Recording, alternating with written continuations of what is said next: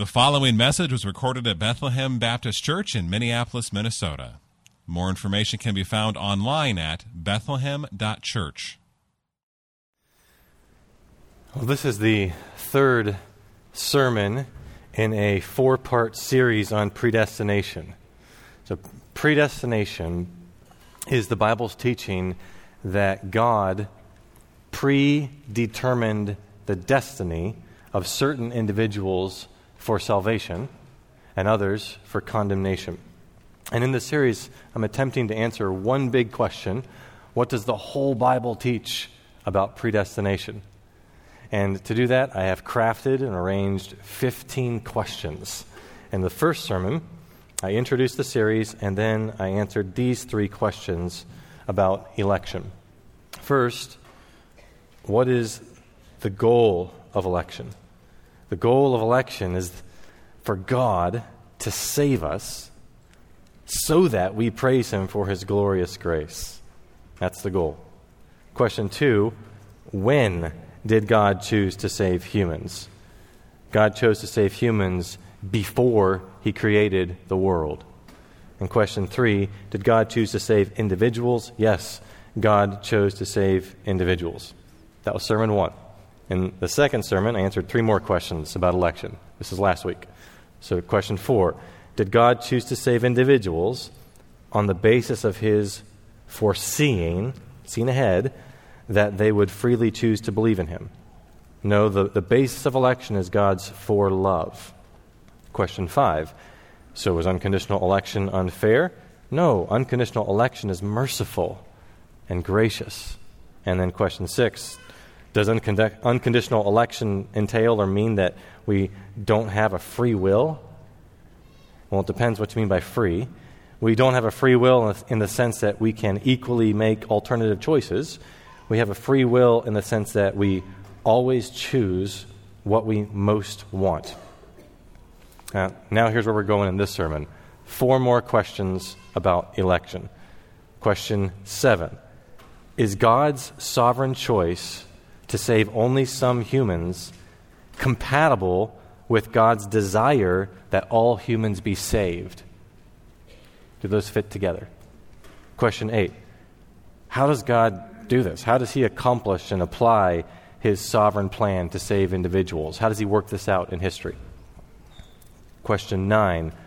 How do we know if God has elected an individual? How do I know if I'm elect? And then question 10. Did God elect babies who die and the severely mentally disabled? Are they elect? You want to start with question 10, don't you? You got to wait. All right, let's start with question 7. Is God's sovereign choice to save only some humans compatible with His desire that all humans be saved? Well, who among us can fully understand the will of a finite human? Think of the person in this world you know the best. Do you fully understand that person's will? Fully? It shouldn't surprise us that we can't fully understand the will of the infinite and incomprehensible God. So I'd like to answer this question. Is God's sovereign choice to save only some humans compatible with His desire that all humans be saved? I'd like to answer that in 3 steps. Here's the first one. We must distinguish 2 aspects of God's will. And I should just mention up front here that Pastor John Piper's fingerprints are all over my answer to this question about God's will. And the resource that has most influenced my thinking here is a little booklet he wrote, 62 pages, called Does God Desire All to Be Saved? It's free as a PDF at desiringgod.org. So God has one will. That's why I'm saying 2 aspects of God's one will. In order for us finite creatures to make sense of specific statements in Scripture, I think we must distinguish 2 aspects of God's one will, 2 ways that God wills. Say it like this. One way is what God would like to see happen, and the other way is what God actually wills to happen. And I'm going to show you a table here with biblical examples for those 2 ways. Again, what God would like to see happen, and then what God actually wills to happen. Here's the first example, the first row. Moses says to Pharaoh, "Thus says the Lord, the God of Israel, let my people go." God would like Pharaoh to let his people go. That's what he would like to see happen when Moses says that. And at the same time, God says, "I will harden his heart." The Lord hardened the heart of Pharaoh. Well, do you want to let the people go or not? Well, he would like to see it happen, but he has actually willed something else. Here's another example. In Ezekiel 33, the Lord says, "I have no pleasure," that translates a Hebrew word, hafez, "I have no pleasure in the death of the wicked, but that the wicked turn from his way and live." Well, look at this story from 1 Samuel 2 about Eli and his sons. They would not listen to the voice of their father, for it was the will, translates that same word that Ezekiel translates over here, pleasure. It was the will of the Lord to put them to death. There's a distinction here between what God would like to see happen and what he actually wills to happen. Here's another example from Acts 2. You crucified and killed Jesus by the hands of lawless men. In other words, you murdered. The Bible says don't murder. God says don't murder. He would like to see happen that you not murder people. And in this specific instance, people were guilty of murdering Jesus. At the same time, Jesus was delivered up according to the definite plan and foreknowledge of God. That's Acts 2:23. You can see the same kind of juxtaposition, a harmony of our tension here in Acts 4:27 and 4:28. And all of these examples illustrate the one we're focusing on, and that's this one. God genuinely desires all people to be saved. Jesus says, "It's not the will of my Father who's in heaven that any one of these little ones should perish." But here's what God actually wills to happen. God sovereignly chose to save only some people. Jesus also prayed, "I thank you, Father, Lord of heaven and earth, that you have hidden these things from the wise and understanding and revealed them to little children. Yes, Father, for such was your gracious will." So what do we do with these two categories, this tension we feel? And this is where theologians can help us. Theologians distinguish two ways that God wills with various terms. I'll show you 4 pairings. One is commanded will and decreed will. So the commanded will is what God commands. It doesn't always happen, like don't murder. He commands that, but sometimes people murder. The decreed will is what God decrees to happen, and it always happens. Here's another way to put it. Moral will and sovereign will. God's moral will is something we should obey. God tells us what's right and wrong, but we often don't obey God. His sovereign will is what he ordains, and it always happens. Moral, sovereign. Or you could say revealed and secret or hidden. So revealed, God's revealed will is God tells us what we must do. He reveals that to us. And then his secret or hidden will is that God normally does not reveal his detailed plan to us ahead of time. Maybe with the exception of Daniel 10. All right. And here's another one. This last row is from John Piper. Looking at a painful or wicked event through a narrow lens. So Piper says God sees the tragedy or the sin for what it is in itself, and he is angered and grieved. And then you could look at a painful or wicked event through a wide-angle lens. Piper says God sees the tragedy or the sin in relation to everything leading up to it and everything flowing out from it. He sees in it all the connections and effects that form a pattern or mosaic stretching into eternity. And this mosaic, with all its good and evil parts, he does delight in. So, to answer our question, does God desire all people to be saved? The answer is yes and no. Yes, in the sense that he would like to see that happen, and no, in the sense that God did not actually will for that to happen. Otherwise, everyone would be saved. And the Bible rejects universalism, so we can rule that out. Many are called, but few are chosen. That's step 1, distinguishing two aspects of God's will. Here's step 2. God values something else more highly than saving all humans without exception. I'm going to refer here to Arminianism and Calvinism again, And for an overview of those basic ways of interpreting the Bible, I'll just refer you back to the introduction of Sermon 1. But here I just want to mention this. Arminians and Calvinists agree in at least three areas here. Number one, not all humans, without exception, will be saved. Some will not be saved. Number two, in some sense, God wills in two distinct ways. They agree. And then third, God does not save all humans without exception because God values something else more highly. There's agreement here. Here's where the disagreement is. What is it that God values more highly? What is that something else that God values more highly than saving all humans without exception? Here are their answers. According to Arminianism, God more highly values a genuinely loving relationship, which Arminians argue, requires us to have a free will in the sense that we can equally make alternative choices. According to Calvinism, God more highly values displaying his glory in mercy and wrath and receiving all the glory for sovereignly saving individuals. As I argued in Sermon 2 last week, I think that God's choice, not our choice, is the deciding factor. That's what Calvinism is arguing here. God's choice is decisive or ultimate. I think Arminianism implies that our choice is decisive or ultimate. But I think of passages like 2 Timothy 2, and it leads me to affirm that God's choice is decisive. 2 Timothy 2:25, Paul writes that God may perhaps grant them repentance, leading to a knowledge of the truth, and they may come to their senses and escape from the snare of the devil. So repentance is a gift that God gives to only some. So that's a second step. Here's a third step. How can this be? How can God's desire to save people be genuine if he has decreed not to save them? I think an example might help here to illustrate that distinguishing two ways that God wills is reasonable and not doublespeak. And before I give you the example, let me just concede up front that analogies about human wills break down because they can't flawlessly illustrate God's will.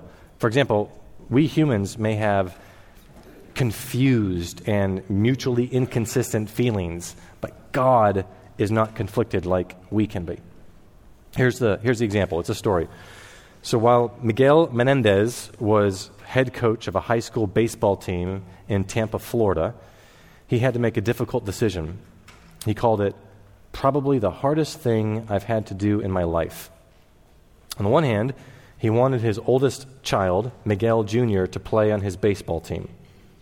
On the other hand, he wanted to be a successful and fair head coach of a program that had just won the state championship in 2019, and that collegiate baseball had ranked as the number one high school team in America.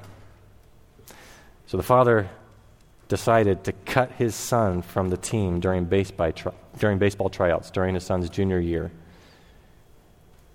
His desire for his son to play on his team really was genuine. But he more highly valued being a successful and fair coach. Now that example illustrates that it's possible for a person to genuinely have two competing desires and to act in accord with one desire without in any way making the other desire fake or false. In a similar way, again, not a perfect parallel, but in a similar way, Jesus is not pretending to feel compassion when he laments in Matthew 23, "Oh, Jerusalem, Jerusalem, the city that kills the prophets and stones those who are sent to it. How often I would have gathered your children together as a hen gathers her brood under her wings, and you were not willing." But it doesn't follow necessarily that our free choice must be decisive or ultimate in order for Jesus' compassion or God's love to be genuine. It's sensible, it's reasonable to distinguish two ways that God wills.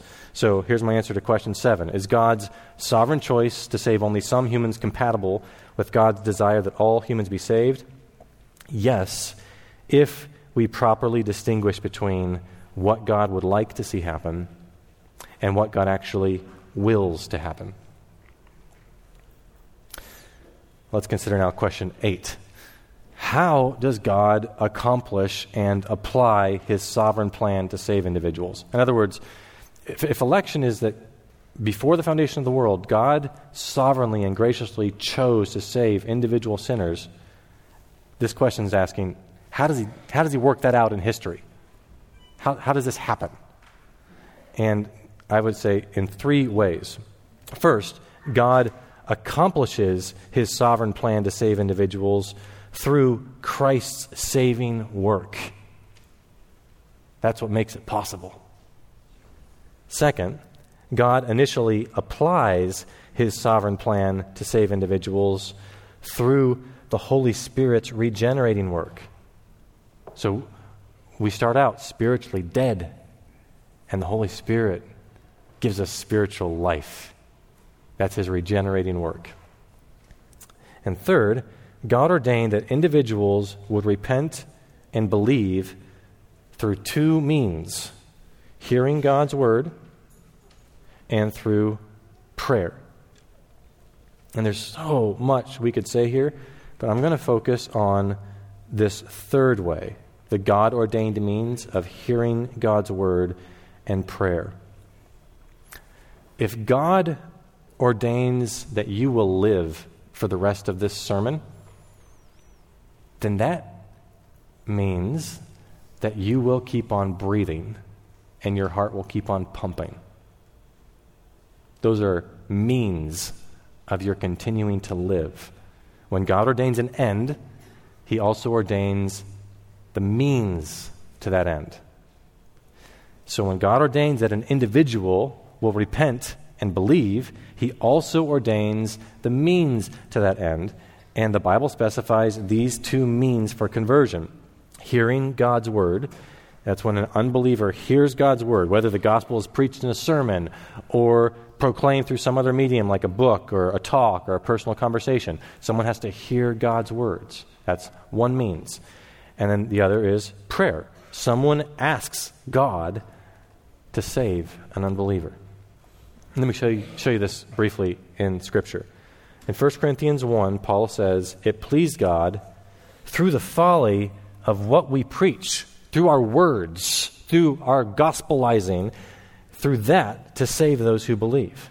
So hearing God's words is a God-ordained means for unbelievers to exercise a God-enabled repentance and faith. And then let's consider Acts 13. When Paul and Barnabas preached in Antioch and Pisidia, they first preached to Jews, then preached to Gentiles. Acts 13:38 says, when the Gentiles heard this, they heard the words of the Lord. When they heard this, they began rejoicing and glorifying the word of the Lord. And as many as were appointed to eternal life believed. Look at that last line real carefully. Does it say, as many as believed were appointed to eternal life? No. As many as were appointed to eternal life believed. So hearing God's word is a God-ordained means of election being accomplished, applied, and worked out. Now, that's not the only one. Note how Paul connects election, faith, preaching, and prayer in this passage. This is 2 Thessalonians 2 and 3.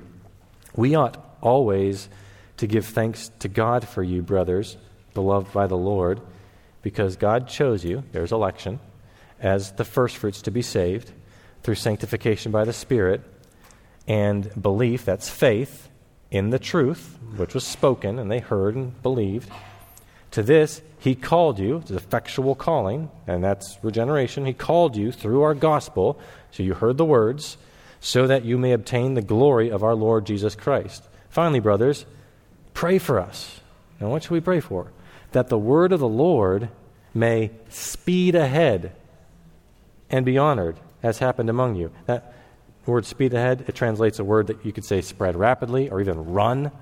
So we get to pray that God's word would run and transform idolaters into God worshipers. That's what we get to do when we pray. Prayer is a God-ordained means for God to grant repentance and faith to the elect in response to hearing the gospel. That's why Paul exhorts us, devote yourselves to prayer, praying at the same time for us as well, that God will open up to us a door for the word so that we may proclaim the mystery of Christ. Now, if hearing God's word and praying are God-ordained means for God to save people, then how should we live in light of that? And I'd sum up the application like this. Proclaim God's words, His word, to unbelievers, support others who do that, and ask God to save unbelievers.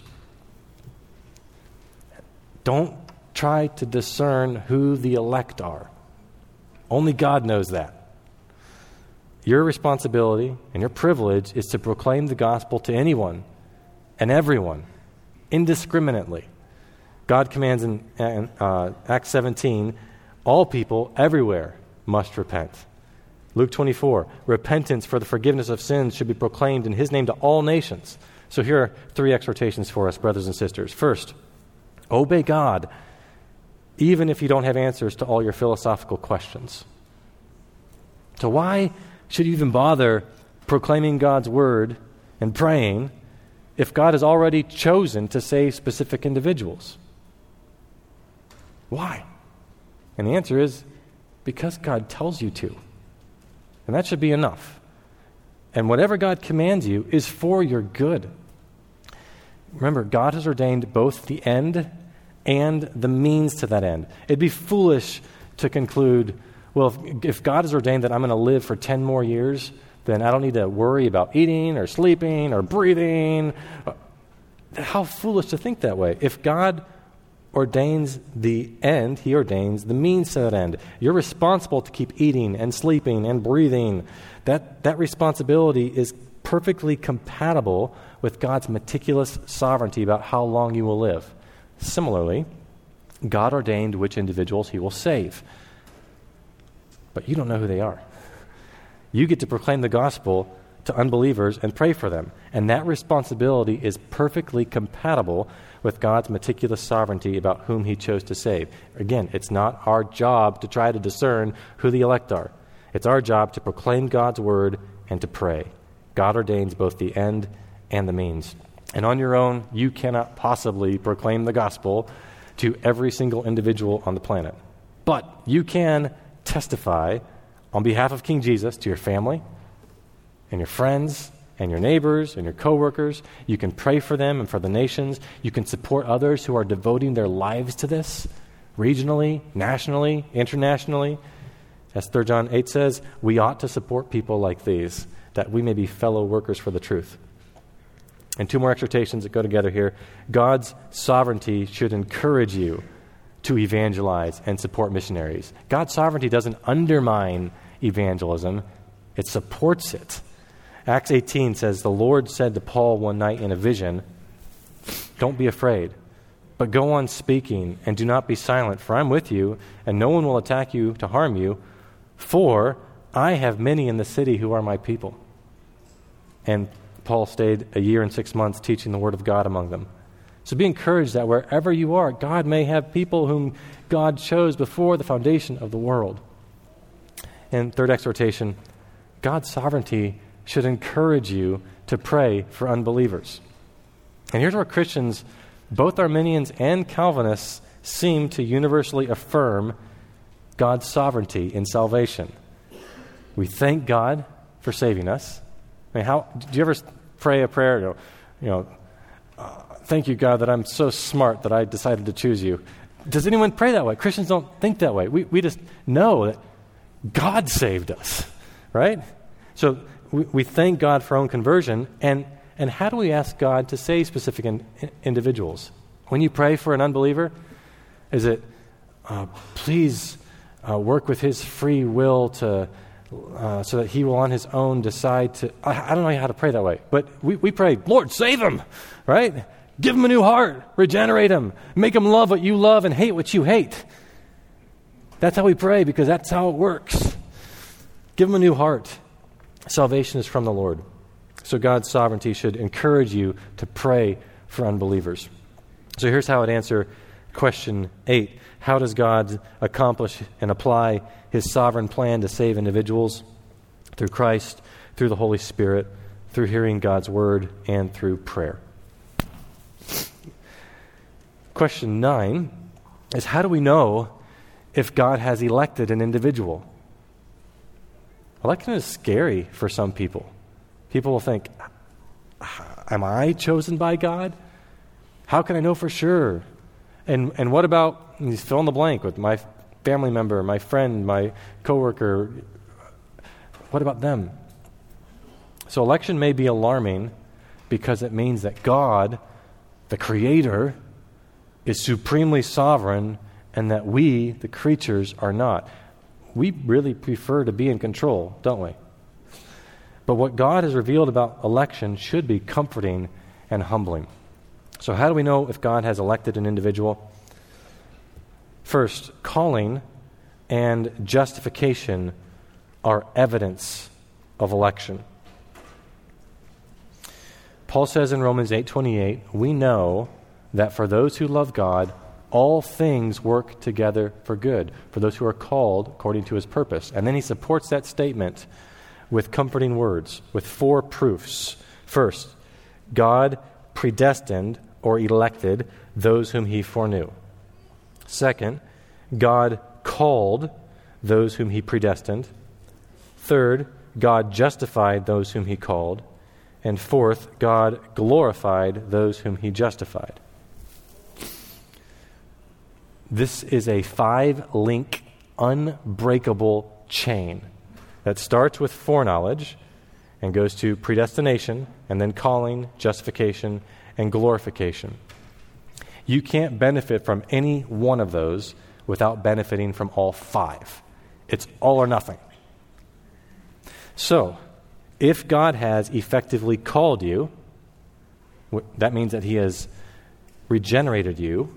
He's enabled you to repent and believe.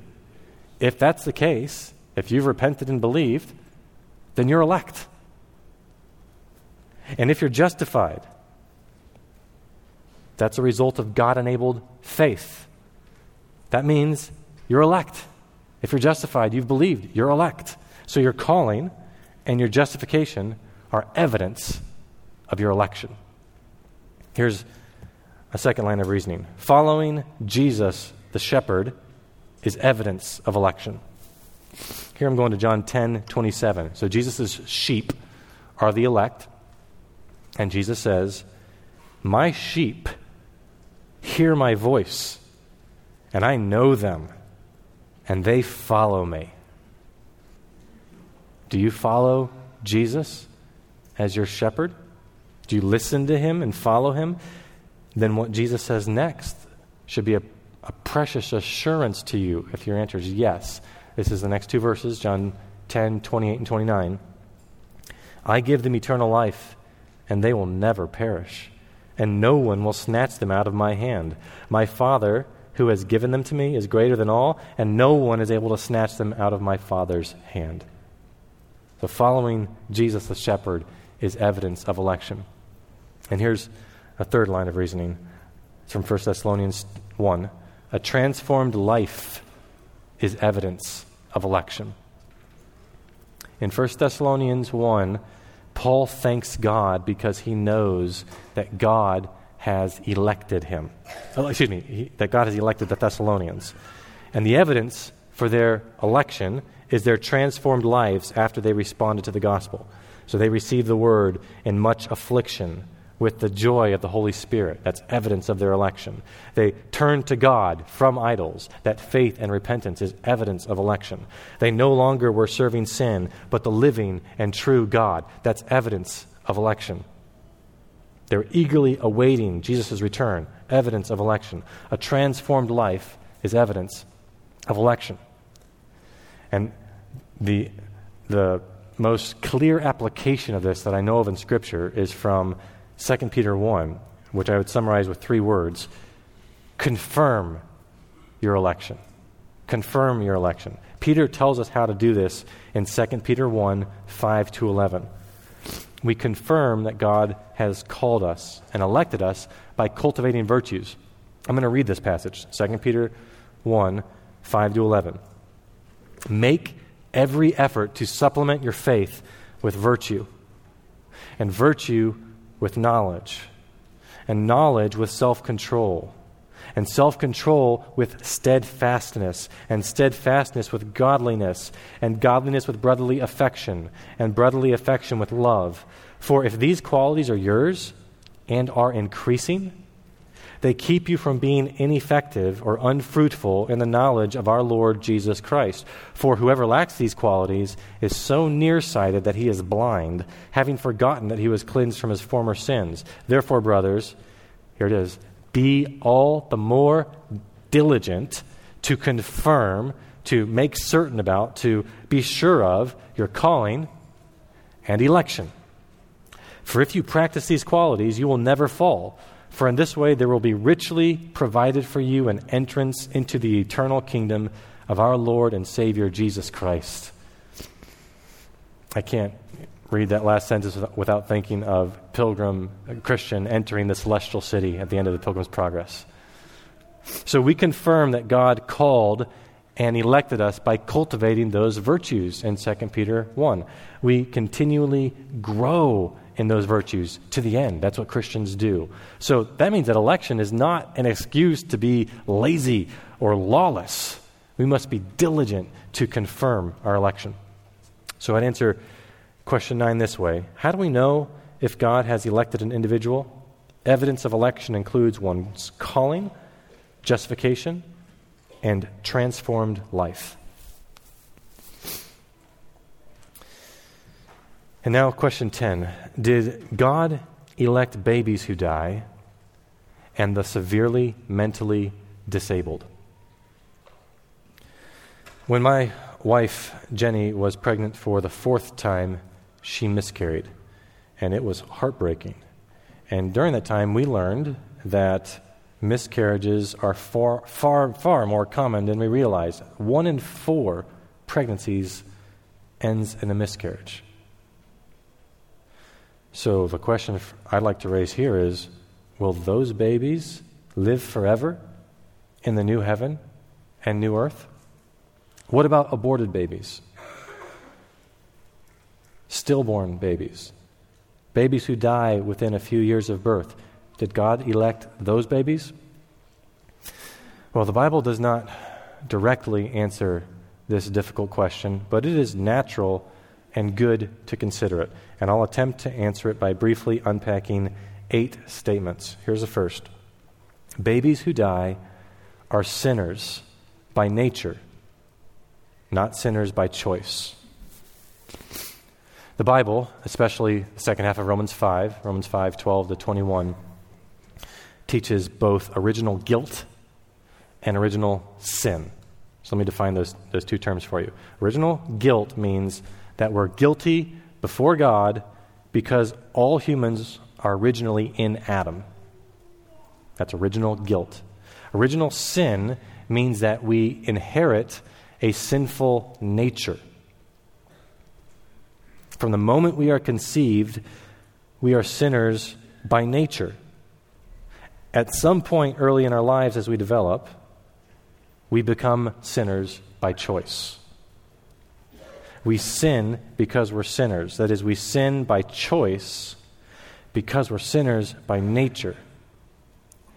And sinners by, I would say it this way, babies who die are sinners by nature, but not sinners by choice. They've not yet become sinners by choice. That's my first statement of 8. Now here's number 2. God condemns people who consciously rebel against him. Listen to Romans 1, 18 to 20. The wrath of God is revealed from heaven against all ungodliness and unrighteousness of men, who, by their unrighteousness, suppress the truth. For what can be known about God is plain to them, because God has shown it to them.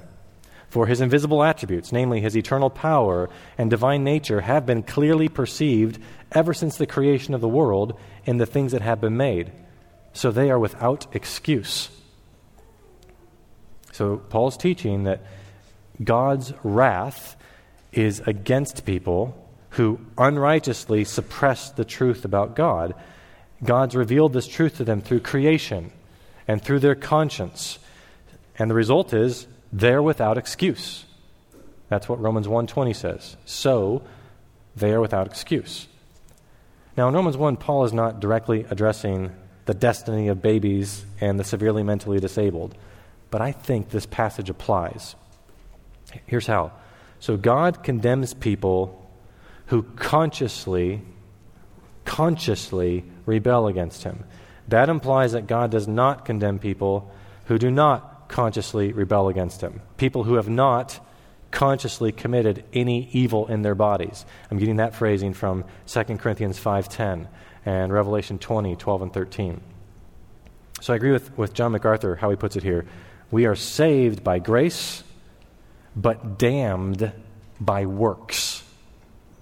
Saved by grace, damned by works. So I conclude, God may be merciful to babies and those with severe mental disabilities because they have not consciously rebelled against him. That's statement 2. Here's statement 3. God judges some people more severely than others. Matthew 11, Jesus warns Capernaum, "It will be more tolerable on the day of judgment for the land of Sodom than for you." So that establishes the principle that God judges some people more severely than he judges other people. God will judge some people less severely based on the degree to which God revealed himself to them. That may imply that God is merciful to infants who die and to those with severe mental disabilities, since they could not understand any of God's revelation. That's number 3. Statement 4. No human is saved apart from Christ. Acts 4:12. There is salvation in no one else, for there is no other name under heaven given among men by which we must be saved. Jesus, the Messiah, is the exclusive Savior. No human is saved apart from Jesus, the Messiah. So if God mercifully saves babies who die and those with severe mental disabilities, he somehow saves them by faith alone in Christ alone. And I say somehow because the Bible doesn't specify how or when. So the concept, by the way, of a regenerate infant is conceivable, since God had a special relationship with Jeremiah and John the Baptist while they were still in their mother's womb. That's number 4. Here's number 5. King David implies that God mercifully saves babies who die. In 2 Samuel 12, there's a story about David's son through Bathsheba. The text says, "The Lord afflicted the child that Uriah's wife bore to David, and he became sick. And King David earnestly fasted and prayed. He asked God to save the baby, and the baby died. And then here's what King David told his servants. While the child was still alive, I fasted and wept, for I said, 'Who knows whether the Lord will be gracious to me that the child may live? But now he is dead. Why should I fast? Can I bring him back again? I shall go to him, but he will not return to me.'" And when he says, "I will go to him," it's possible that David meant that he would soon join his son in the grave, not heaven. But I think that since David changes from this dour mourning that he's going to lose his son to a confident optimism that he will personally be with his son again, I think he implies that God mercifully saves babies. So here's how I would conclude my answer to the question. The Bible implies that God mercifully saves babies who die and the severely mentally disabled. I think this conclusion is most persuasive when we attempt to correlate what God has revealed all throughout Scripture. I don't think we can prove this conclusion with 100% certainty, but I think it's almost certainly true, and it seems so probable that I think it's pastorally responsible to comfort grieving parents with these truths. And I can tell you from experience that these truths have comforted my family. So my wife and I have a fifth child. We've not yet met. We named the child Anastasis Hope. Anastasis is the Greek word for resurrection. And my family confidently expects, that's what the word hope means, confidently expects that we'll meet this child at the resurrection in bodily form. And I think there are sound reasons for believing this, even though the Bible doesn't answer all our questions about it. So I'd like to follow up with two more statements. Number 7 is an application for us all. Trust God, who is always just and good. So Moses asks in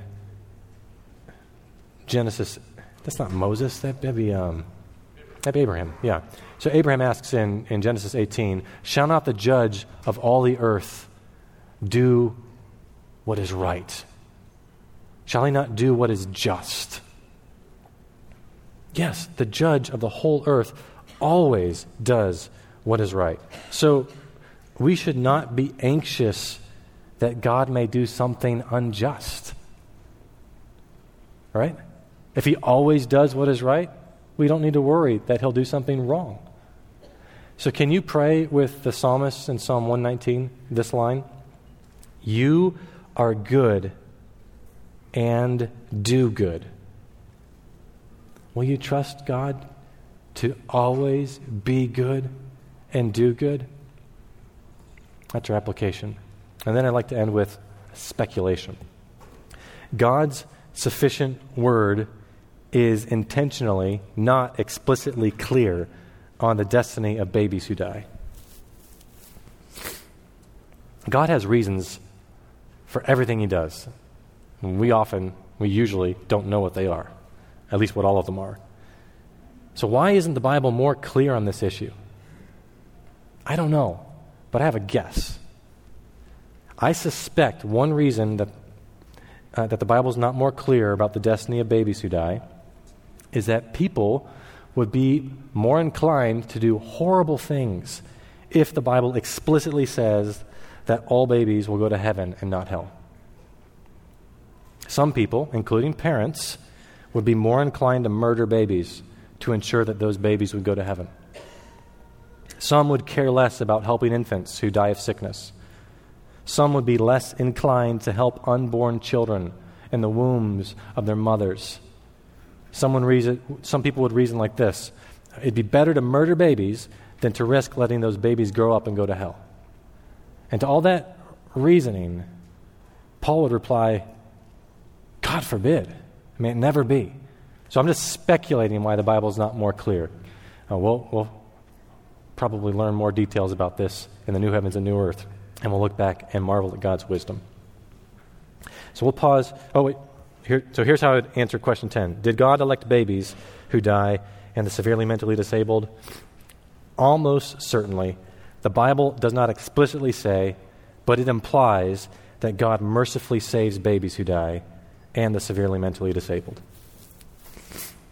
Now let's pause and plan to answer our final 5 questions about predestination next week. But for now, let's revel in these truths related to God's sovereignly and graciously choosing to save specific individuals. So brothers and sisters, let's respond first by praying and then by singing. So pray with me. Our Father in heaven, may your will be done, both what you command and what you decree, on earth as it is in heaven. Thank you, God, for planning, accomplishing, and applying our salvation. Would you please help us faithfully and fruitfully proclaim your word to unbelievers, to our family, our friends, our neighbors, and others whom you appoint for us to interact with? Please strengthen your servants all over this world by giving them words to open their mouths boldly to proclaim the gospel. Father, please help us confirm our election by continually growing in faith, virtue, knowledge, self-control, steadfastness, godliness, brotherly affection, and love. And we praise you, Father, that your work is perfect because all your ways are justice. We don't understand all the reasons that babies die and that some people are severely mentally disabled. But we do know that you are just and that you do what is right. You are good and you do good, and we trust you. Please increase our trust. Amen. Thank you for listening to this message from Bethlehem Baptist Church in Minneapolis, Minnesota. Feel free to make copies of this message to give to others, but please do not charge for these copies or alter their content in any way without written permission from Bethlehem Baptist Church. For more information, we invite you to visit us online at bethlehem.church or write us at 720 13th Avenue South, Minneapolis, Minnesota, 55415. Bethlehem Baptist Church, spreading a passion for the supremacy of God in all things, for the joy of all peoples, through Jesus Christ.